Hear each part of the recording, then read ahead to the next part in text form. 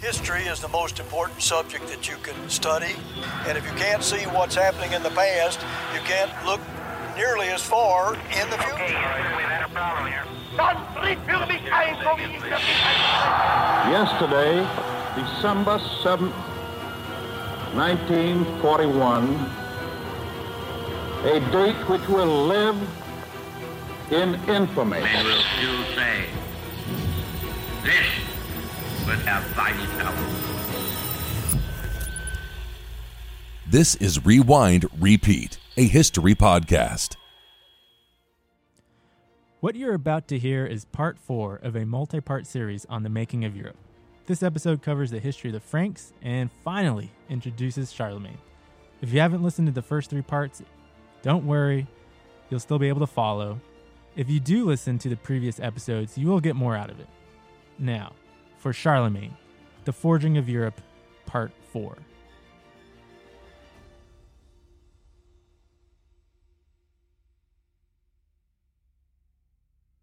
What is a state? Seems like a question with a pretty obvious answer. A state is a territory with people in it led by an established government. And yet there's a lot of debate on that in academic circles. Is this a modern invention? Is it something ancient? And then you have weird examples in history of things you would think of as a state, but defies even the basic definition there. For example, it may surprise some of you to know that the Catholic Church has permanent observer status in the United Nations. It gets the status as the Holy See, and while it's not a member, the Holy See participates and makes recommendations on what happens in the UN. How does a religious institution get a seat at the table of what's supposed to be an organization of nation states? The Holy See is a sovereign entity in international law. And when you think about that, what does that do to your definition of a state? Now, the Holy See controls the Vatican City, which is a territory, but it's only 110 acres right there in the middle of Rome. It's the smallest state in the world. And technically, the Holy See is not the same as the Vatican City, so I don't want to misspeak here. From what I understand, even if the Holy See didn't control that 110 acres, it would still be participating in the UN. But how does 110 acres with 1,000 people on it constitute a state? You've got entire populations trying to become states with much larger territory at stake, much greater populations. I can think of the Kurds in the Middle East as an example. But here's the Catholic Church. How does it do it? It's a remarkable feat.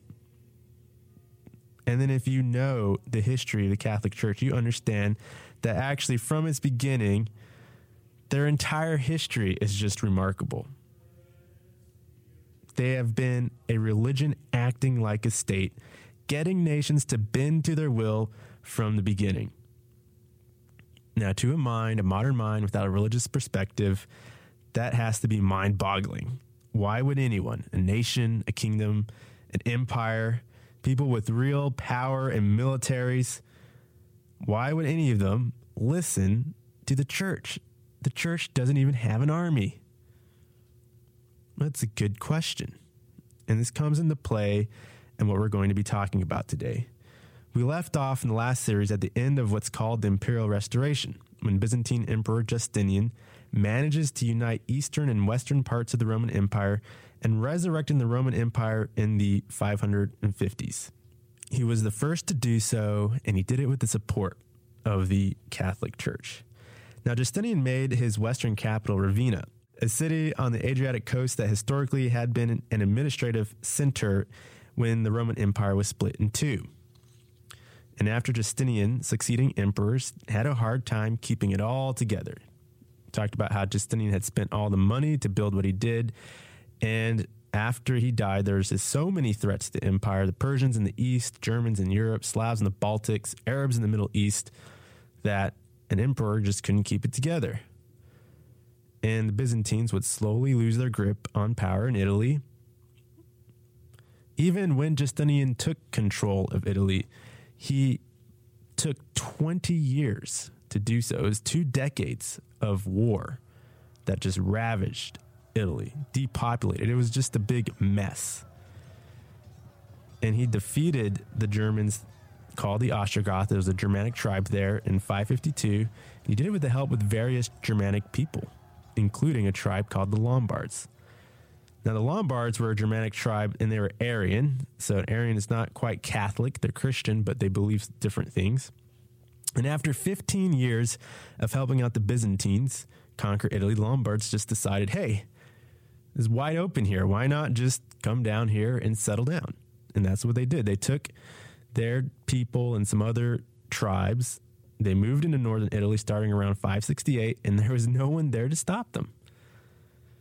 And they settled down, made a new kingdom. This kingdom would be called the Lombards, essentially.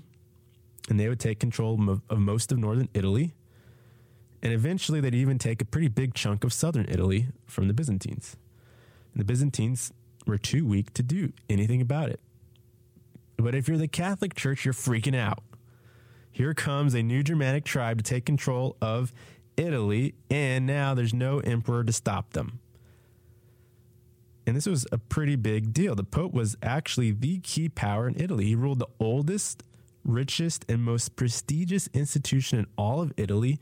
He was a huge landowner. He owned more land than anyone in Italy, and maybe even in the entire empire. And so there's a lot at stake for him. And he doesn't have an army to protect him. So he's freaking out. The Byzantines do finally manage to keep a check on the Lombards. They basically say, okay, you can keep what you've got, but leave Rome, Ravenna, and a few cities in between alone. And the Lombards say, okay, they sign a peace deal with them. 680, 681. Catholic Church can rest easy. Rome's not going to fall just yet. And even better for them, the Lombards actually start converting to Catholicism.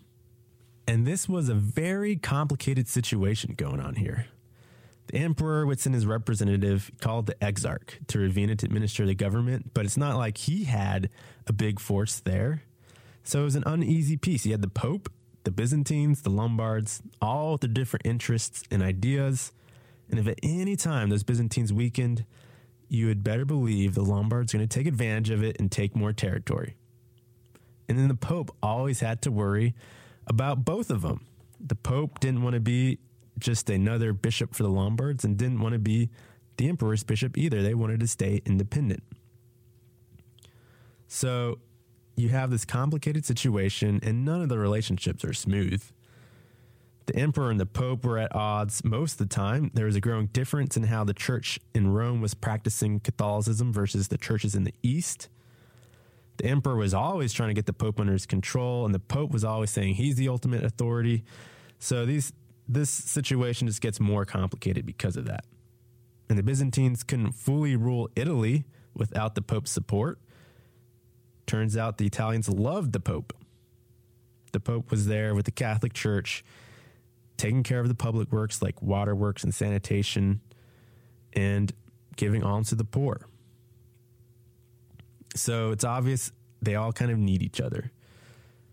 And there is always a struggle between the Pope and the Emperor over who would nominate the Archbishop in Ravenna. Sometimes the Pope would get control, sometimes the Emperor would get controlled. At one point, the Exarch in 709 actually had a bunch of papal officials killed just before he took charge of the city. He gets to the city, and then the people of the city murder him because they love the Pope. And so it's just a big mess. With friends like that, who needs the Lombard enemies, right? As the saying goes. And for the Lombards, they can see the Byzantines can't even control Rome. Here's an institution, a city with basically like a militia, but no real army. And in 702, they decide to kind of test the waters. They break the peace. They conquer some new lands and cities. They get within 5 miles of Rome, and they just stop. It wasn't a conquest, just an appetizer. The peace breaks down, of course. You know it would. The Byzantine Empire is in a mess now in the 700s. It's going through a decade of anarchy. Muslim Arabs are besieging Constantinople, and they're gobbling up just more of their territory. Lombards see this happening. They gobble up even more Italian cities, including some of the Pope's lands. and the emperor can't do anything to stop it. Well, in this time period, about 722 or 723, the Byzantines do beat the Arabs back. The emperor comes on the scene, a new one named Leo III, and he tries to get more power in Italy. He tries to exert more influence on that. He's got to pay for these armies to fight the Arabs, and he passes new taxes in Italy. Huge tax increases. He doubles it practically. That's what many historians think. And a pope, as the largest landowner, is of course hit hard. But the pope's thinking, why am I paying taxes? The emperor didn't come to help me against the Lombards at all. They just keep doing what they're going to do, and the emperor hasn't helped. And you got a new pope on the scene, Pope Gregory II, and he refuses to pay. And that's a big moment in the Catholic Church's history. You know, in theory, the Catholic Church had always seen itself independent, but in practice, they had always been a part of the Roman Empire system. But now, in practice, they're starting to become independent. The emperor ordered the exarch to take an army to quell the rebellion. The pope's got to pay his taxes. Exarch has trouble raising one. Like I said, everybody loves the pope, so it's probably not that big of an army, but he marches down to Rome. And when he gets there, the Romans don't support him.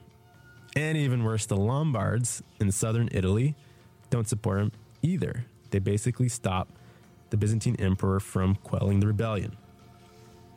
And then to make matters worse at this time, Leo III, well, he dials up the tension between the East and the West churches. He says the Catholic Church needs to stop worshiping idols.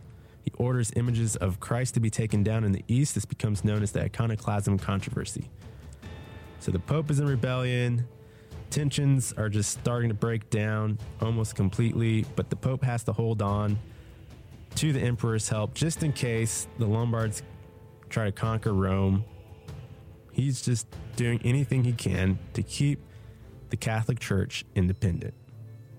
And when the Emperor sends a new exarch, this time, he's saying, look, deal with the rebellion, and if you have to kill the Pope, kill the Pope.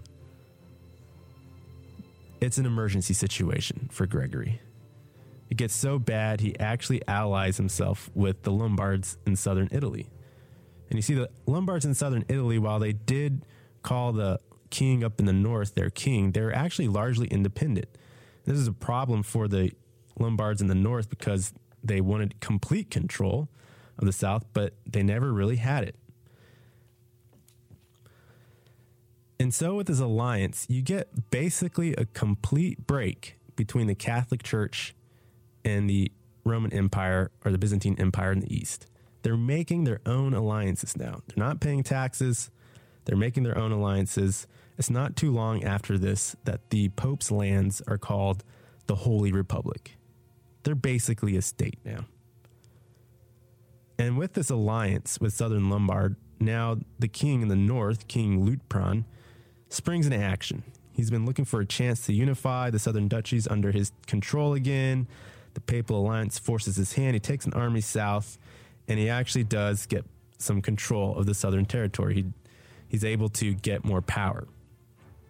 And he's actually got Byzantine support for it because, well, the Byzantines want to take the Pope down. So now the Pope is surrounded by Lombards in the north, in the south. Relations with the emperor is not good. Relations with the Lombards aren't good.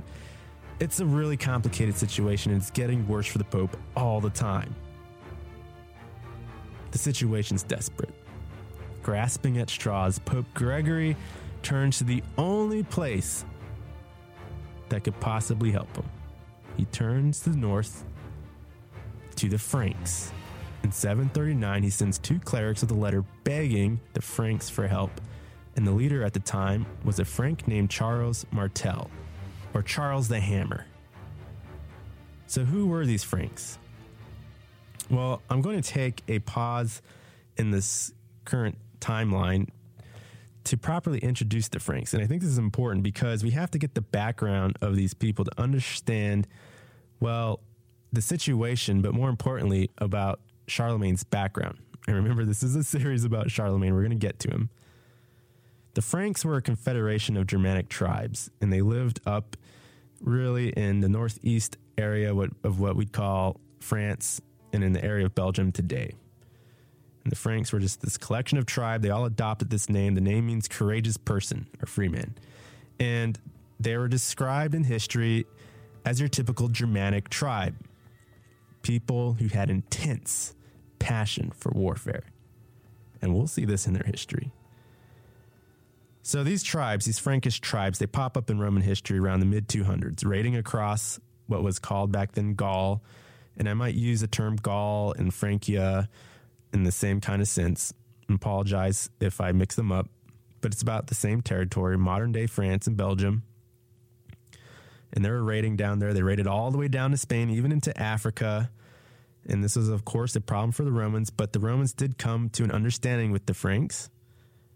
And for the next 2 centuries, the Franks would actually be allies at times of the Romans, helping to fight other Germanic tribes or in other parts of the Roman Empire. And for the most part, though, they were just this collection of tribes that are more concerned about their internal tribal rivalries than really anything else. And the Romans would be able to take advantage of those differences to keep control of them and also get them to fight for them. By the 300s, this is around Constantine's reign, the Franks become a pretty big part of the Roman Empire in the West. They're fighting for the Romans in Spain. They're fighting for the Romans in Egypt, Asia Minor, and Mesopotamia. Now, that's an image you probably don't really think of.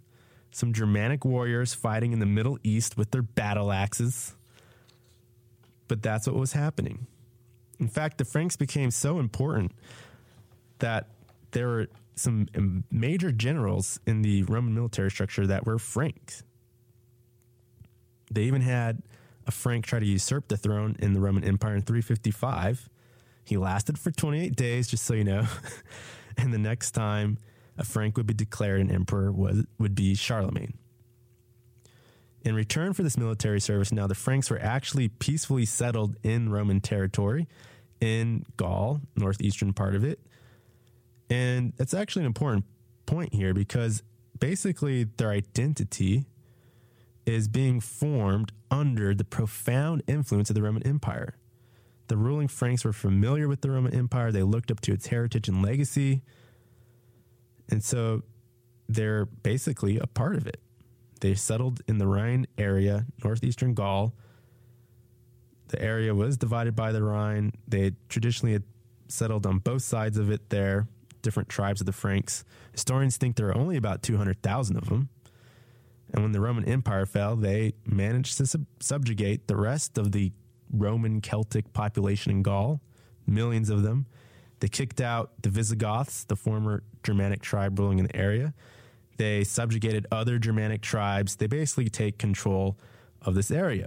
And they do it while they're essentially this loose confederation or collection of tribes once again. Now, there were exceptions in their history where you did have one strong king that united every tribe there, but it never lasted that long. Civil war would break out, and you'd have this pattern, strong king, civil war, strong king, civil war. And the most notable exception to this was one of the earlier great kings of the Franks, and his name was Clovis. Clovis, he's just one of those kings in history you can't ignore because he's just written about in so much color. You know, you get so many of this king ruled then, and then he died, and the next king came, and that's it. That's all you hear about it. But with Clovis, you get so much more story. Clovis is not only the king that is able to unite the Franks, more importantly, as background to our story on Charlemagne, he is the king that converts to Catholicism. And by doing so, he leads all the Franks to eventually convert to Catholicism as well. And that's important to point out because the major Germanic tribes at this time, like the Visigoths and Vandals, they were Arian. And to Catholics, this was actually worse than pagan. They were heretics. The Arians were Christians that didn't accept the full divinity of Christ. They didn't accept the Trinity. They had some pretty big differences in how they saw the nature of Jesus Christ. And when you look at the Greek words used to describe those differences, you actually get boiled down to one word and one letter in that word difference. So we're going to see here that the fate of nations and empires are hinging on one letter of belief. That's the way it goes in history. And as a side note, you can understand really the cause and effect that's going on here and how one man can change history. And we'll see this with Clovis. Now, most of the history on Clovis comes from one source. It's a source from a Roman Gallic bishop who comes down to us as Gregory of Tours. So he's one of those guys from the old aristocratic senatorial family line in Gaul, and he becomes a bishop of an important city, Tours. And it was an important city because it was home to the shrine of one of the most famous saints of the Franks and later France, and that saint is Saint Martin. Saint Martin was actually a former Roman soldier who turned into a Catholic monk and became so famous for his deeds that after he died, there's actually people fighting over his body. There is the city where he was a monk at, there is where he was bishop at Tours, and eventually the people of Tours stole his body in the night, enshrined him, and he became the saint associated with the French royal family, mainly for some of the stories we're going to cover. So Gregory is a bishop. He's very interested in the spread of Catholicism in Gaul, and to him, Clovis, because he converts to Christianity, is a hero king. Now, Gregory does leave out a lot of details of Clovis's life, but he includes a lot, and as we go through these stories, it's helpful to remember that once again, to Gregory, Clovis is a hero. These stories are actually meant to make Clovis look good, though to modern ears, it's going to make Clovis look pretty bad. Gregory introduces Clovis's reign, talking about his takeover of northern Gaul in the late 5th and early 6th century. He taxed the city of Soissons. And for all those who like French, I'm so sorry for butchering every French word that we're going to come across from. He takes his pagan army, he plunders churches all along the way, and among other things, he steals a vessel of great size and, as Gregory describes, wondrous workmanship. It's a vessel that he stole from the bishop, and the bishop begs Clovis, he sends some of his cronies to beg Clovis to return that. Basically, look, keep everything you pillaged and you took from the church, but if there's one thing we can have back, it needs to be this vessel. Here's how Gregory relates how Clovis responds to this request. Quote, "The king listened to them and replied, 'Follow me to Soissons, where all the objects which we have seized are to be distributed. If this vessel for which your bishop is asking falls to my share, I will meet his wishes.' They came to Soissons, and all the booty was placed in a heap before them. King Clovis addressed his men as follows, pointing to the vessel in question, 'I put it to you, my lusty freebooters, that you should agree here and now to grant me that you're over and above my rational share.' They listened to what he said, and the more rational among them answered, 'Everything in front of us is yours, noble king, for our very persons are yours to command. Do exactly as you wish, for there's none among us who has the power to say to you nay.' As they spoke, one of their number, a feckless fellow, greedy and prompt to anger, raised his battle axe and struck the ewer. 'You shall have none of this booty,' he shouted, 'except your fair share.' All present were astounded at his words." End quote. So this guy out of nowhere just shatters the vessel. The king couldn't have stopped it, and it was in front of everyone. Now, I have to admit, as an American, it kind of warms up my heart to see a guy like that stand up to the king, Clovis here. Especially since Clovis could have actually made it part of his share and then given it from his own instead of above and beyond his share. But the story shows you what kind of person Clovis is. Because even though Clovis didn't do anything at that moment, he was furious. He gives the broken vessel to the bishop. And he's not the kind of guy, though, that's going to just let someone slide him in front of everybody and get away with it. Here's what Gregory says happened later. Quote, "At the end of the year, he ordered the entire army to assemble on the parade ground so that he could examine the state of their equipment. The king went round inspecting them all and came finally to the man who struck the ewer. 'No other man has equipment in such a bad state as yours,' said he. 'Your javelin is in shocking condition, and so are your sword and your axe.' He seized the man's axe and threw it on the ground. As the soldier bent forward to pick up his weapon, King Clovis raised his own battle axe in the air and split his skull with it. 'That is what you did to my ewer in Soissons,' he shouted. the man fell dead. End quote. Clovis just kills the guy by splitting his skull. Talk about a hero king. And this tale is famous in France. It's taught to French school children earlier in the 1950s, just like American children would be taught about Washington chopping down the cherry tree, not lying about it.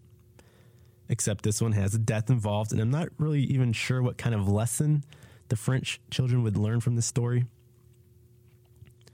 Clovis was ruthless. Really, all the kings of this time were.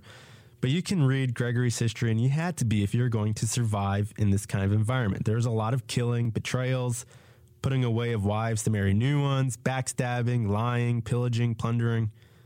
Anything was done to survive and expand the kingdom. And remember, Clovis was just one king of several in the Frankish Confederation at this time. He was clearly the most powerful, but he had to do a lot of ruthless and bloody acts to become ruler over all of them. In one story Gregory recounts, he plots the overthrow of a neighboring king named Sigebert, who is lame. He tells Sigebert the lame's son, Cloderic, "Look, just get rid of him and I'll support you." And his son falls for that story. He says, "Okay, I'll take over, I'll kill my father, and I'll give you some of the treasure for supporting me in this." So the son kills the father, and he says to Clovis, "Send your envoys over, take the treasure that you want." And Clovis says, "Okay, actually just keep the treasure, but I still want you to show my envoys what you have." And so while Cloderic is showing this treasure, one of Clovis's envoys splits his skull with a double-headed axe, and Cloderic dies.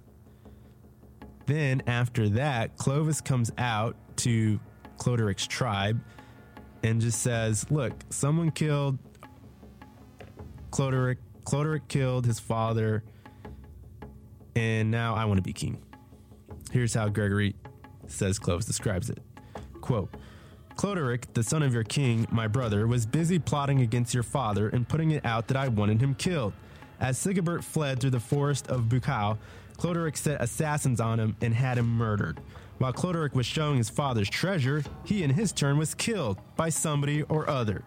I take no responsibility for what has happened. It is not for me to shed the blood of one of my fellow kings, for that is a crime. But since things have turned out in this way, I will give you my advice, and you must make of it what you will. It is that you should turn to me and put yourself under my protection."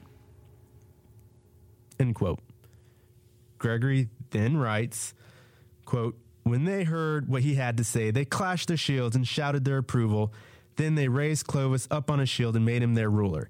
In this way, he took over both the kingship and the treasure of Sigebert and submitted Sigebert's people to his own rule." End quote. Well, turns out things went very well for Clovis. Feels like he was a gangster mob boss, making offers no one could refuse, and they took the offers and he still killed them.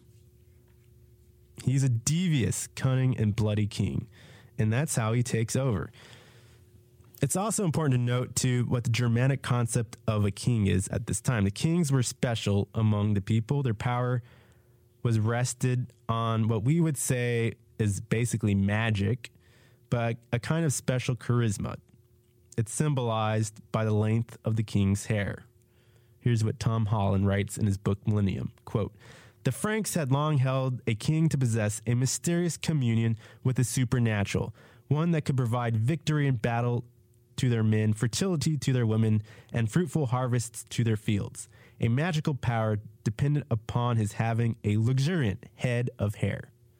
End quote. The Frankish kings, they all had long hair, and if it was cut, well, they lost their power. And some kings would be removed from the throne, and they would have their hair cut and then be locked up. And then you would know if the guy is making a comeback simply if he was trying to grow his hair out. In one case, Clovis deposed a fellow Frankish king and his son, and they were lucky in that their lives were spared. Clovis had their hair cut, and they were sent to the church and ordered basically to become a priest and a deacon. Now the two are plotting a comeback, and the king finds out, confirms that they're threatening to grow their hair, and so he cuts their head off. Can't grow your hair if your head is not on your body. Kings were also kings because they were successful warlords. And the Franks, remember, they're described as eager for battle. They expected the kings to lead them into battle and to be victorious. It was just part of the job description. If you're a king, you're leading them in battle. And the king needed the support of his warriors and the nobility, and the best way to do that was to reward them with land and gold, and the best way to get land and gold was to take it from other people.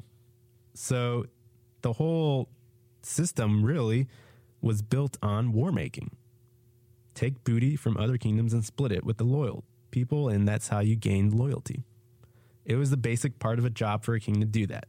It's like crunching numbers if you're an accountant. And Clovis fit that description of a Germanic king and then some. He united the Franks by killing all the other kings. There's one story how he plots to overthrow the king of the Franks across the Rhine. He bribes the nobility to publicly call for Clovis here to fight their king called Ragnar. He pays them with gold ornaments and sword belts, but it turns out that the gold ornaments were actually bronze. They were just plated with gold. So he's tricking the nobility there, but they fall for it. They call for Clovis to come and fight Ragnar. Clovis comes with his army. He crushes Ragnar. Ragnar runs away, but he's arrested by his troops, along with his brother, and they both are brought to Clovis. Ragnar and his brother Rickar. And here's what Gregory says, how Clovis deals with the two brothers. Quote, "Why you've disgraced our Frankish people by allowing yourself to be bound?" asked Clovis. "It would have been better for you to have died in battle." He raised his axe and split Ragnar's skull.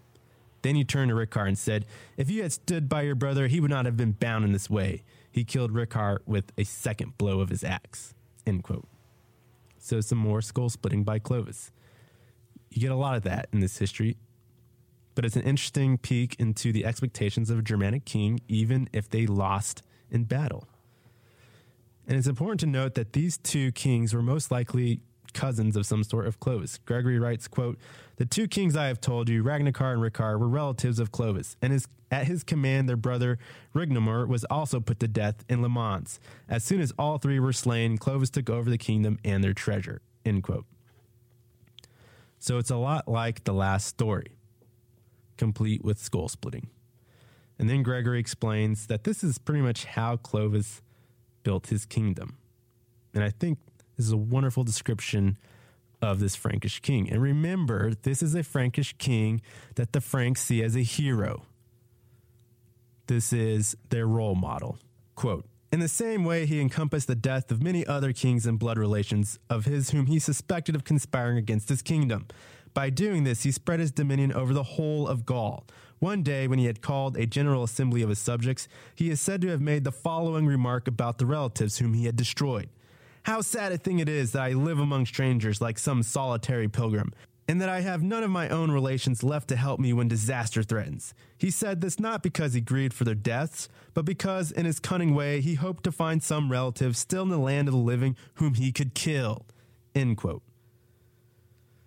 Quite the king there, looking for more relatives to kill. This is the last thing Gregory writes about Clovis before talking about his death, and I really can't think of a more fitting conclusion for who is ultimately a violent tyrant, this hero king of the Franks.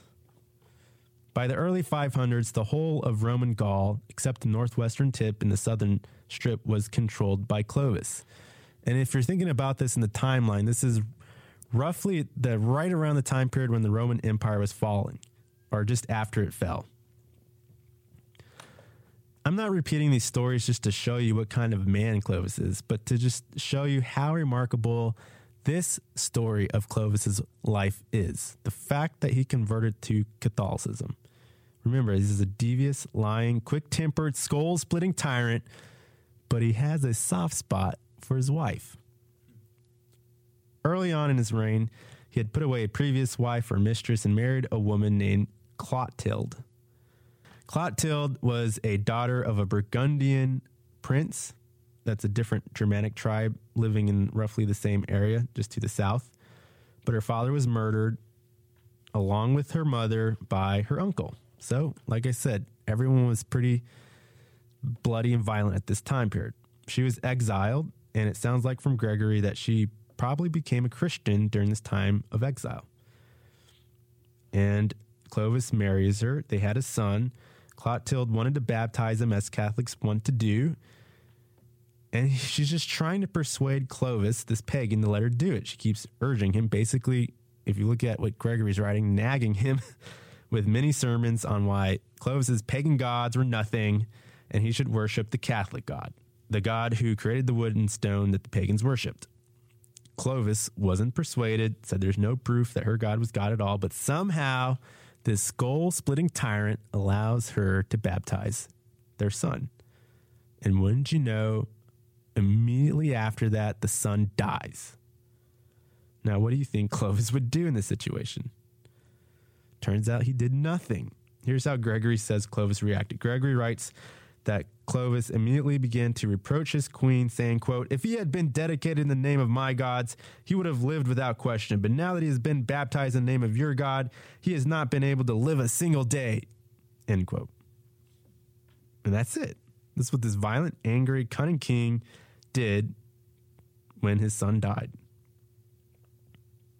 He didn't put her away. They had another son, and she had him baptized. And once again, the son gets sick, and he's near to death. Clovis says, "See, look what's happening here. First one died, this one's going to die too." Clotilde prays. The second son recovers, and she says, look what my God did. And both Clotilde and Clovis takes as a sign from their Catholic God. Shortly after, Clovis is fighting a Germanic tribe called the Alemanni in southeastern France sometime in the late 490s. And according to Gregory, you have something happen that was very similar to what happened to Constantine when he converted. Clovis was in battle. Unlike Constantine, though, he was losing. He prays to the Catholic God for victory, promising conversion, and then he wins. And after this battle, he tells his wife that he won because he called on the name of Christ. And so she gets the bishop immediately, has him baptized, and that's how Clovis converts. But remember, Clovis isn't anybody. He's a king. He's a king of a large tribe of Germans. And when he's baptized, so are 3,000 other Franks, including his sisters. It makes sense, right? If you want to stay on the good side of the skull-splitting king, well, it's probably a good idea to convert too. And some historians actually suggest that Clovis's war with Ragnar was actually over this conversion, that Ragnar was leading a group of Germanic Franks that did not want to convert and did not like that Clovis converted. And look what happened to them. Now, though Clovis converted for a short-term advantage, what he really ended up with was a long-term advantage. Clovis couldn't have been the first Frank to be Catholic, but he was the first Frank king to convert. And when he would go on and unite the Franks under his rule, over time, all the Franks would convert to Catholicism. In a sea of Arians and pagans, this meant that the Franks would be the only workable partner for the Catholic Church, the only Germanic tribe the Catholic Church could fully trust. And when the Pope was looking for a protector, he would no doubt look to the Franks because of this. Good relations between the Pope and the Frankish kings were practically a given now. And this not only helped with diplomacy, it's important to note that the Catholic Church was a willing and able bureaucratic system, a state within a state. And so now you have basically a very educated at this time administrative system as a Frankish king that you could rely on. So it just made him more efficient in administration of his government compared to other Germanic kingdoms. Easier time managing finances, easier time keeping records. And this all came across because Clovis converted. Here's how Paul Johnson puts this relationship between the Catholic Church and these Germanic tribes in A History of Christianity. He writes, quote, "By means of episcopate, the Roman world projected into its barbarian successor elements of administrative continuity, and a rallying force which kept part of the city civilization together. In some cases, the bishops organized civilized resistance against the invaders. Far more often, however, they negotiated with them, and in time they came to act as their advisors. End quote. So Clovis gets the most educated people on board as his advisors now. You can see it's just a great advantage for his kingdom, for the administration of his kingdom, and for future diplomacy. So Clovis unites all the Franks, and when he dies in 511, he does what all good German kings did at the time. He left an equal share of inheritance to all his sons. That's right. He worked for 30 of his short 45 years of life, building this kingdom, uniting it, keeping together, and in one moment, Clovis undoes all of it. His kingdom splits, his sons inevitably go to war, and you get a couple hundred years of civil war. That's the pattern we're talking about. Strong king followed by civil war. And this happens over and over. And so the civil war makes the Frankish kingdom, or Francia, weaker over the years. The ruling family, which I haven't mentioned yet, was called the Merovingians, of which Clovis was a part of. They become weaker as well because in the civil war, many of the kings are coming in young, too young. They have to rely on regents. And then when they come into age where they can take over, they normally end up dying in war. And so over time, the kings get weaker and the real power begins to be held by these regents. And the most powerful ones were called the mayors of the palace. The mayors of the palace were the ones responsible for the king's household, for their wealth, for all aspects of royal administration, things like justice, the treasury, the army. And as these civil wars kept going on, these mayors got more powerful. Eventually, the mayors became the real power behind the throne. The king was still an important figurehead. Remember the mystical power in that hair. But the mayors were the ones really ruling. And at some points, these mayors were essentially the ones fighting the civil wars. And they would get sometimes a new king from the royal line to basically be their puppet, and then you'd have several kings fighting as well. It was a mess. Eventually, one mayor, Pepin of Herstal, manages to defeat an opposing mayor who had the king on his side, and by doing so actually united the Franks under his rule in 687. So we fast forward quite a bit here. Pepin took the title Duke of the Franks. He made the mayoral office there hereditary. So basically his descendants would now rule the Franks, and this dynasty would be called the Pippinids, of which Charlemagne was one. Of course, Charlemagne became so famous, the dynasty got named Carolingian afterwards. Anyhow, Pepin is now in power. The king is 100% a puppet. When Pepin dies, there's a brief civil war, but one of his sons, his most military dominant son, takes complete control in 718. The king was still there as a figurehead, but this mayor was the real power, and his name was Charles Martel, or Charles the Hammer. This is the guy that Pope Gregory would plead to eventually twice for help against the Lombards. So we're getting close back to where we started. Now, Charles the Hammer continues the work of his father and starts to once again subjugate all these other Germanic tribes under Frankish rule. You see, during the civil wars, the Franks were fighting each other, and these surrounding tribes, like we talked about, the Burgundians, the Alemanni, different tribes there broke away, became pretty much independent. So Charles is now trying to rebuild the kingdom. It takes time, as usual. There's a lot of rebellion going on, but he is putting them down and making some great progress. The thing he's most known for, though, Charles the Hammer, is for a battle in 732 called the Battle of Tours, that, depending on who you read, prevents Gaul from turning into a Muslim territory. Now, historians are still debating about it to this day, how important this battle was, and there are some convincing arguments on each side. But this battle happens in what is essentially southwestern France today in a territory called Aquitaine, between two major cities there, Tours and Poitiers. This whole area, Aquitaine, was basically fairly independent, one of those areas that tended to rebel often. And at this moment in time in 732, it was actually fully independent. It was led by someone called Duke Odo, and he had been fighting the Muslims on and off in his reign. Now, it might seem odd to think that there's Muslims raiding in the middle of France, but at this time they ruled in Spain and the southernmost part of Gaul as well. It was all controlled by the Muslims, part of a caliphate there that controlled territory from Spain all the way to Pakistan. So it's a pretty big empire there. And they had been raiding into Gaul for some time now. Now, Duke Odo actually defeats them in a major battle, and he kills the Muslim governor of Spain. And then he gets involved with some political intrigue, allies himself with a Berber who rebels against the Muslims. The Berber gets destroyed. The Muslim Arab governor now decides to come after Odo for that alliance. And using southern Gaul as an easy way to logistically support a fairly big army there, the Muslims come up into Gaul and they defeat Odo at a battle at Bordeaux. It takes a heavy toll on Odo. He tries to reorganize his troops. He's realizing that it's not looking so great for him, and he writes to Charles the Hammer. He says, look, some Muslims are here on their way north to plunder. I could use some help here.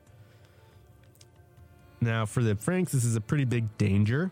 You got the Muslims knocking at their border, so to speak. But it's also a very big opportunity. A big opportunity for some propaganda that Charles Martel would need to remake this kingdom. The Muslims are on their way to Tours. Once again, this is an important city of the Franks where St. Martin is buried. And if he defeats them there, he can be basically the savior of all this kingdom, the guy who turned the Muslims back. So Charles says, okay, I'll help, but you got to submit to me. Odo agrees. It's either that or complete defeat. Charles marches south.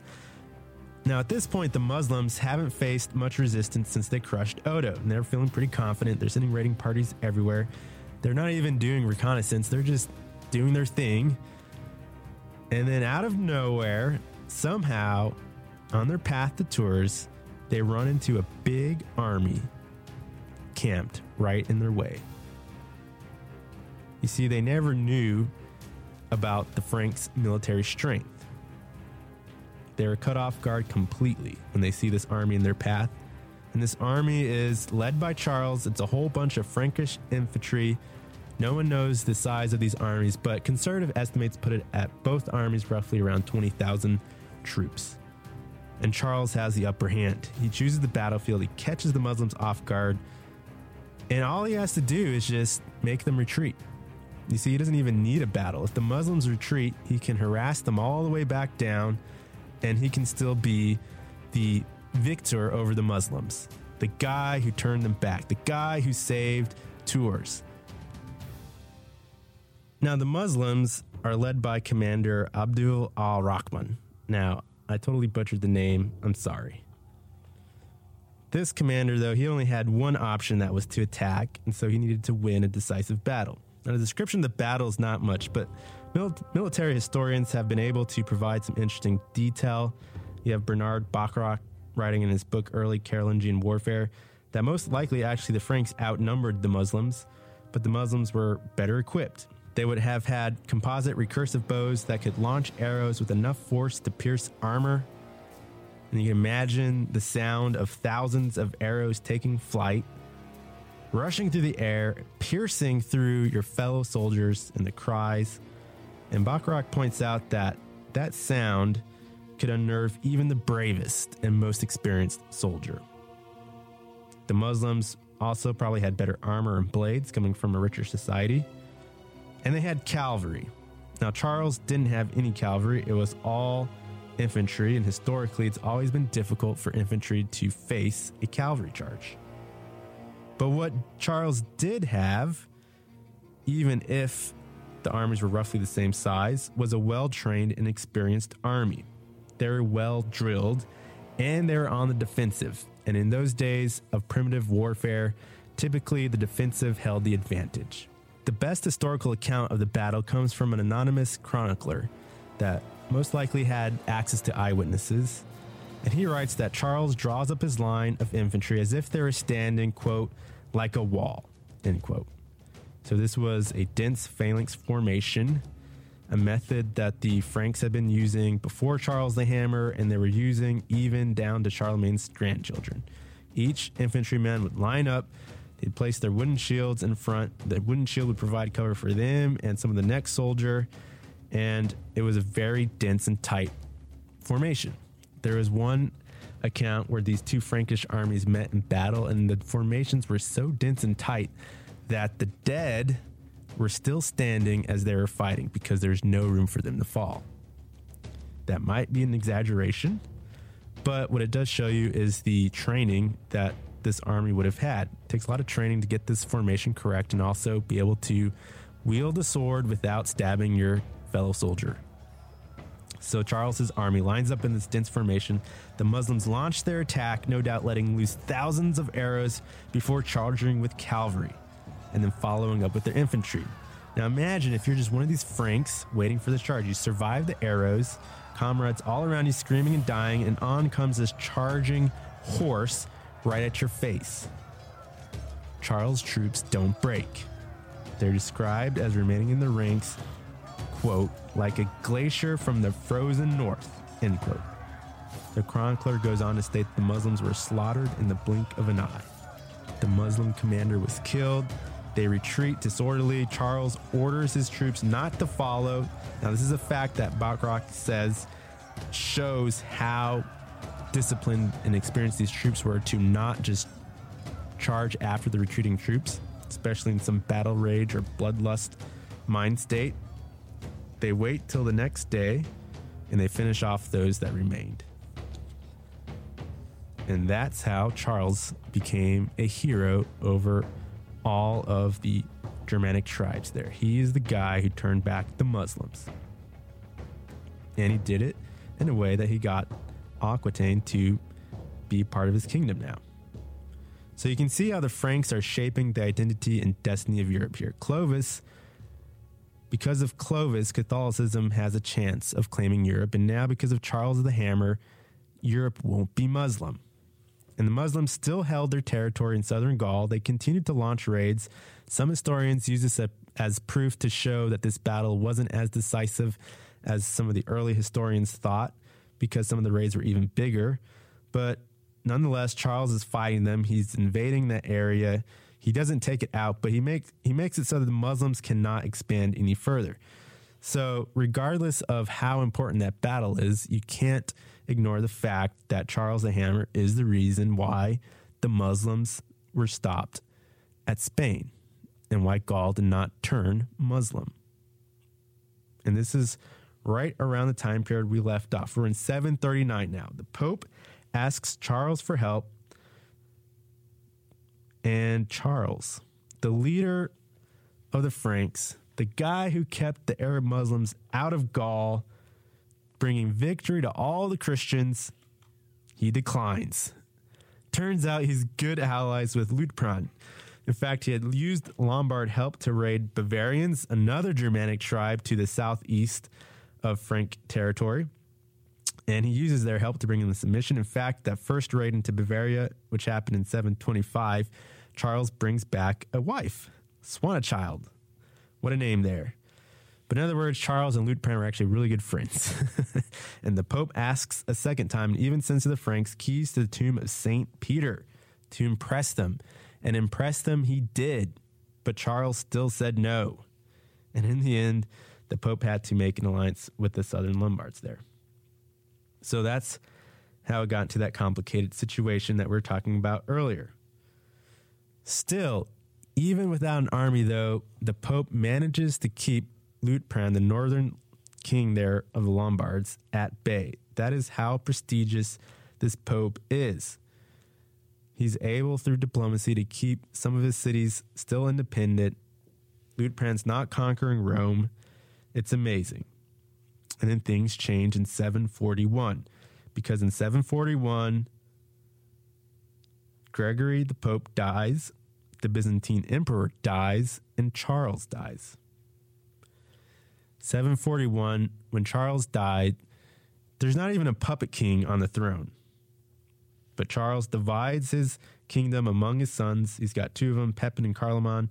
Immediately, they two have to work together to suppress revolts all over Gaul. You got revolts in Aquitaine, Bavaria, Saxons, Alemannia. All these people took a chance for independence, and the two brothers worked together to crush them all, but also to help quell some of these rebellions. They ended up putting a puppet king on the throne in 743. Meanwhile, the Pope is still dealing with the Lombards, who's still threatening his territory, and Rome, of course, is always under threat there. The new Pope is Zachary. Apparently, he broke tradition. He didn't even notify the emperor in Byzantium of his election. That's how bad relations are between the two, and they're never going back to the good old days. Zachary manages to keep the Lombards back at bay, just like the previous pope, but the Lombards get a new king, one that is even more anti-Rome than the previous one. You could say the threat level gets back to red if you're the pope. But there are some things going for Zachary. First, Pepin isn't best friends with the Lombards like Charles Martel was, so it makes it more likely he can get their help. And secondly, Carloman, a deeply religious guy, essentially abdicates his throne and retires, so Pepin in 747 is completely control of the entire kingdom. There is no civil war. And that's when the relationship between the Pope and the Franks really begins to take off. You see, Pepin is in control all by himself now, and he wants to remove the puppet king. He wants to make himself king now, but he can't figure out how. How can he make it legitimate in front of all his peers and the nobles? You see, as mayors, they were acting like the king, but to all the nobles and the peers, it was more like a first among equals situation. You can't just turn yourself into a king willy-nilly, especially without the magic in your long hair. But he sees an opportunity with the Pope on how he can legitimately take the throne instead of usurping it, which he pretty much already did anyway. In late 749 or early 750, Pepin writes a famous letter to the Pope asking this question. Is it right that the King of Franks at the time had absolutely no power but possessed the royal office? Now, if you're the Pope, this is exactly what you need when you need it. So here's the Pope in need of a protector. His best option comes to him, essentially asks, hey, can I overthrow my king here? It's perfect. What do you think the Pope's going to say? Well, he writes back to the king and says that a king with no power is a disruption to the proper order, and that he that has power ought to be king as well. Interestingly, actually, that letter is lost to history. I think it's because that kind of thinking actually endangers any king at the time. So they probably just buried it. Regardless of that, that's what the sources say was the response. The Pope says, yes, overthrow the king. Pepin proclaims himself king November 751. The puppet king gets a haircut. You could say it's probably the most important haircut in European history. And he's put into a monastery. And when Pepin proclaims himself king, he gets himself anointed with oil by the bishops of Gaul, which is an important point we'll get back to later. Zachary dies shortly after. The new Pope Stephen comes along the scene in 752. Now he's still dealing with the Lombard threat. It's always getting worse. They're taking more cities away from the Pope. The Byzantines aren't doing anything. It's the same complicated situation, but now it all hinges on the Franks. If the Franks stay friendly with the Lombards, the Pope loses out. But if the Pope manages to turn the Franks into allies, then the Lombards are going to lose out. Even with Pepin as king now in this relationship that's just starting, it's not 100% clear where the Franks are going to fall. You still have a lot of Frankish nobles that like the Lombards, and so it's not entirely easy for Pepin just to break with them. The Pope decides to go up in person. The Franks invite him to Francia, and on his way, he stops by to negotiate in person with the Lombard king. He asks the Lombard king to get his property back, and the king says no. He's probably counting on the alliance with the Franks to hold, even though he knows that's what the Pope is trying to do, break the alliance. But he's stuck because he needs the Franks to be friendly in order for him to achieve his goal, which is to unite Italy under his throne. But if he stops the Pope from going up north, then it's going to upset the Franks, and he's going to have war. So he has to let the Pope go and just hope for the best. It's November 753. The Pope crosses the Alps basically at the start of winter. And this is unheard of. This is how important this relationship is to the Pope. First of all, no Pope has ever traveled to Gaul before. That's below their station. And the fact that this Pope is traveling in the wintertime, crossing the Alps to visit what many people still see as a barbaric kingdom, is a huge diplomatic victory for the Franks. It's tremendous. According to one historian I read, Pepin's not even sure that the Pope would even come. But the Pope comes. He crosses the Alps. There's all these gusts of snow. He's traveling across an ancient crumbling road. The lakes are all frozen. I mean, it's just really not the best time to cross a mountain range at this time period. But he reaches Gaul and he's escorted to a city up there in the what's basically northeast France. He's escorted by some of Pepin's great men in his kingdom. And as he approaches Pantheon, the city where they're meeting, once again, sorry guys, I probably butchered that name, Pepin sends out his son, his oldest son, to meet and help escort the Pope. It's a boy who would have been 6 or 7 years old, and his name was Charles. You know that would have made a lasting impression on him. So Pepin and Stephen, they meet at Pantheon in January 754, and now we see what Pepin gets and why he's so excited for the visit. Stephen repeats the anointing ceremony, and basically by doing so locks in Pepin's dynasty for good. This is the legitimate king of the Franks, and he anoints Pepin's sons, Charles and Carloman. And that's like the final seal of approval for Pepin's rule and ensures his future dynasty. This is what Pepin needs more than anything else. Because remember, the Germanic kings, they had this magical power associated with them. And you have to keep this medieval mindset about in order to understand this. Germanic kings were sanctified by this charisma, you could say. They claimed to be descendants of the gods. And it would have to take, in their eyes, something of some divine institution to nullify all of that. And now you have the Pope, the head of a church here, the top of the hierarchy, outside of Frankish politics, coming in to anoint Pepin, and it's like perfect. It's the closest thing in their eyes next to God that could possibly transfer this mystical charisma from one king to another. Here's how Paul Johnson writes about it in his book. Quote, the desire of the papacy for close alliance with the chief authority in Western Europe coincided with a comparable urge on the part of barbarian kings to obtain the highest Christian sanction for their authority. Under paganism, these royal lines had claimed descent from mythical gods. Then came Christianization, and when and if the line failed because of lack of heirs or defeat in battle or poverty, the new royal house which succeeded needed the introduction for a religious ceremony as an initiation into the powers of kingship. Sacramental grace was poured into the new king as a substitute for the royal blood he lacked. End quote. And it may be hard for us to understand in this modern age. We talked about what defines a state in our modern definition is one saying that state claims no higher authority than itself. And going by that perspective, then, of course, you didn't really have a modern state till Napoleon comes along, conquers Europe, and does it in the name of France. Well, what's France? When you walk between the borders of France and Germany, you're not breathing different air all of a sudden. It's an abstraction. It's an idea. Well, that kind of thinking would be just as foreign to the Franks living in the 700s as their thinking is to us. What is Francia? It's always been about a ruling family. It's been about the nobles having loyalty to this family, and Pepin couldn't just make himself royal just like that. The state was built on the royal family, and the loyalty it created, tradition and the heritage of all that, and it was firmly rooted in victorious war leading. But now, with Pepin and the Pope, you have the definition of a state change. As Paul Johnson puts it, the Pope has now become a kingmaker. That's a pretty big development. Moving forward with Charlemagne and his dynasty ruling Europe, a royal family wasn't royal unless they had the consent of the Pope. Now the Pope would make royalty.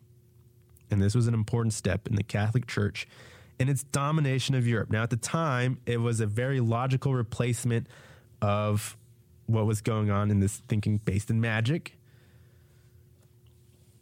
And of course, it took some time even for the Franks to convert. Now, just because Clovis converted and 3,000 Franks converted with them, it's not like everyone just overnight became Catholic. During Charles Martel's life, even, there was a famous Anglo-Saxon missionary, Boniface, who was having a hard time converting the Germans into Christianity. And the Catholic Church there was, at the time, barely existent, barely functioning in the way that you would typically think. And the bishops there were actually pretty much under full control of the Frankish nobility. But you get a good idea of the people's beliefs from the account of this guy's life. While he was in a territory called Hesse, he was working there to convert the pagans, and he chops down a famous pagan tree, the oak of Grismar, called Thor's Oak. And I just want to share this account just to give you an idea of what the Franks were like with their system of beliefs at this time. According to the account called The Life of St. Boniface, this happens around 724. Quote, "Now at the time, many of the Hessians, brought under the Catholic faith and confirmed by the grace of the sevenfold Spirit, received the laying on of hands. Others, indeed, not yet strengthened in soul, refused to accept in their entirety the lessons of the inviolate faith. Moreover, some were wont secretly, some openly, to sacrifice to trees and springs. Some in secret, others openly practiced inspections of victims and divinations, legerdemain, and incantations. Some turned their attention to augurs and auspices and various sacrificial rites, while others, with sounder minds, abandoned all the profanations of heathenism and committed none of these things. With the advice and counsel of these last, the saint attempted, in the place called Geismoyer, while the servants of God stood by his side, to fell a certain oak of extraordinary size, which is called, by an old name of the pagans, the Oak of Jupiter. And when, in the strength of his steadfast heart, he had cut the lower notch, there was present a great multitude of pagans, who in their souls were earnestly cursing the enemy of their gods. But when the foresight of the tree was notched only a little, suddenly the oak's vast bulk, driven by a blast from above, crashed to the ground, shivering its crown of branches as it fell. And, as if by gracious compensation of the Most High, it was also burst into 4 parts, and 4 trunks of huge size, equal in length, were seen, unwrought by the brethren who stood by. At this sight, the pagans who before had cursed now, on the contrary, believed and blessed the Lord, and put away their former reveling. Then, moreover, the most holy bishop, after taking counsel with the brethren, built from the timber of the tree wooden oratory, and dedicated in the honor of St. Peter the Apostle." End quote. That count is great because it shows how the Catholics were winning over the pagans. They weren't necessarily challenging their beliefs, but co-opting them. And this sacred wood would become part of a church dedicated to St. Peter. It's the same kind of mystical thinking, but with a Christian name. And that's actually how the Catholics promoted their religion. Here's how Paul Johnson puts it. He writes, "The Dark Age scholars believed that God had imposed definite limits on what knowledge man might acquire in this world without sin. In accepting these limits, they were motivated by fear, as well as by respect for the past. They were indeed fearful and superstitious men." End quote. And he goes on later and describes what he's talking about. He says, quote, "If Christianity had been imperialized in the 4th century, it was to some extent barbarinized in the West during the 3 centuries beginning about 500. Nothing exactly new was created, but certain elements already present in imperial Christianity were enormously inflated and so transformed. Of these, by far the most important was the cult of relics. Relics rapidly became, and for some 800 years remained, the most important single element in Christian devotion. They were the Christians' only practical defense against inexplicable suffering and the constant and malignant activities of the devils. Saints were believed to communicate with the world through contact with their earthly remains." End quote. So you can see the Catholics were actually just as bad as the pagans. They were practically pagan. Even in Rome, they acted as if Peter was still living. Some of these letters between the popes and the Frank kings there, the pope was actually addressing the letter as if he was St. Peter himself alive, talking to the Frank. Relics became the most important aspect of religion to the ordinary German, and they were indispensable. They were part of the judicial system, the oaths, and the judicial combats. King carried relics into battle. When they were victorious, many saw the relics as having direct influence on this success. When Clovis defeated the Muslims, the Franks credited not just Clovis, but Saint Martin. Here's how Johnson puts it one more time, quote, "They conveyed a sense of supernatural power, constantly humming through the world, which could be switched on through access through the right liturgical and sacramental channels. With an absolute belief in miracles worked by saints, the possession of relics became for ordinary people the most important aspect of the religion," end quote. So a huge percentage of Frankish liquid acids were actually tied up in these relics. The kings collected them. They were sold on the black market. And I bring this up not to mock them, but to show you how the Franks and the medieval mind thought at this time, and why something like the Pope anointing Pepin would cement his rule and make him royal. And remember, this wasn't just done to Pepin, but Charles, his son. Back to Pepin. For him, this deal was well worth the price of subduing the Lombards. They also got a solemn pact of friendship in there. It's a pact made with real obligations. The Pope gave Pepin's sons the title of Patrician of the Romans, a title usually given out by the Byzantine emperor to the exarch. So legally it had no meaning, but it had a lot of symbolism there about how these sons were to be the Pope's protector. And further strengthening the ties, the Pope made himself the godfather to Pepin's sons. So this was a pretty big pact Pepin made with the Pope. The Franks would now protect the Pope from the Lombards and Byzantines if need be. We'll see later, even from the Roman mob, heretics, basically everybody. And the Pope would protect the Franks by praying for the kings, and more practically by refusing to work with any rival claimants to the throne. It was a win-win situation. And this deal was renewed between each new king and each new pope going down. And in fact, Stephen died shortly after, and they had a new pope succeed him. And there's an important element to this. It's the last point I want to make before I wrap this up. You see, the ceremony used was essentially a copy of the coronation of Old Testament kings. And it's a deliberate copy. In fact, since David's throne was actually still being used for coronations at this time, it's essentially a Catholic counterfeit. Here's how Alexander Barbero describes the ceremony in his book, Charlemagne, Father of a Continent. Quote, "By having himself anointed with holy oil, Pepin brought into use the ritual recorded in the Old Testament, in which it is told that Saul took control of the kingdom by being anointed by the prophet Samuel, and after him, David and Solomon took the throne by being anointed." End quote.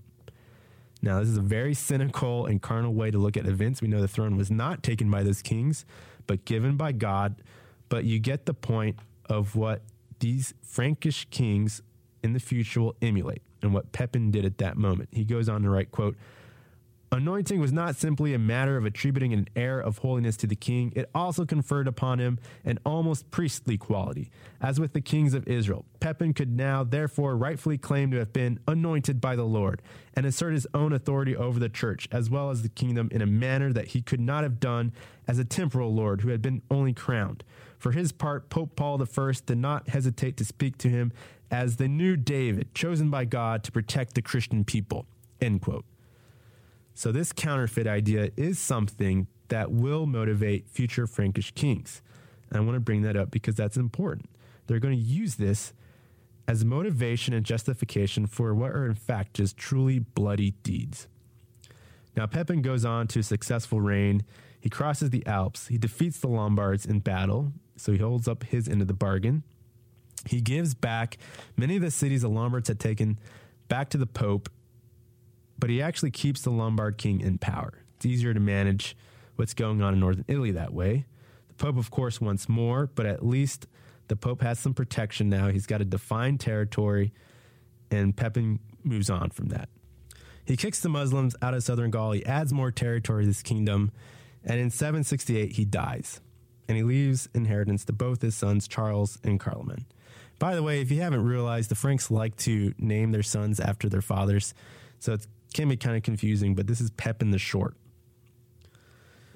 Now, leaving the inheritance to two sons, of course, leads to conflict. But at first, once again, you have the usual. Everyone wants to rebel. So the two sons have to work together to keep the Frankish lands under their control. But relations between the brothers deteriorate when Carloman fails to help Charles put down a rebellion in a particular territory.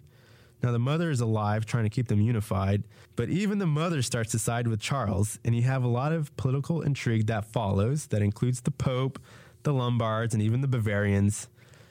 Part of it included Charles taking the Lombard king's daughter as his wife and then repudiating her, which infuriates the Lombard king. And just when it looks like it's going to be an outright civil war that will set back the Franks once again, Carloman dies in 771. It's such a convenient death.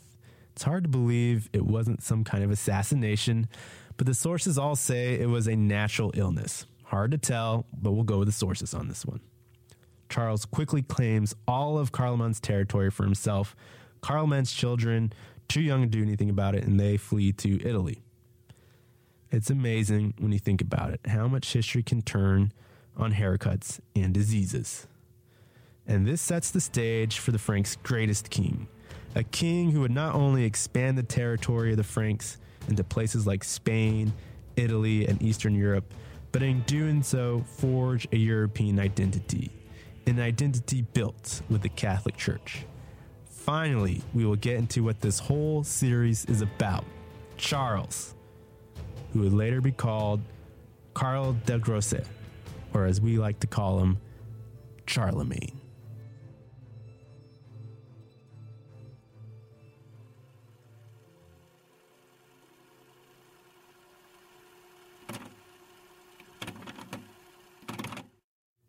In this program, I made a reference to David's throne still being in existence.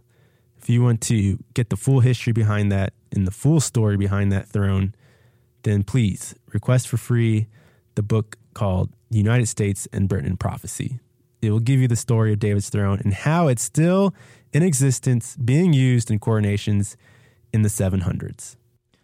Rewind Repeat, a history podcast, airs on kpcg.fm 101.3 as part of the Trumpet Radio. You can find this show and all the other shows on the Trumpet Radio on thetrumpet.com or on kpcg.fm.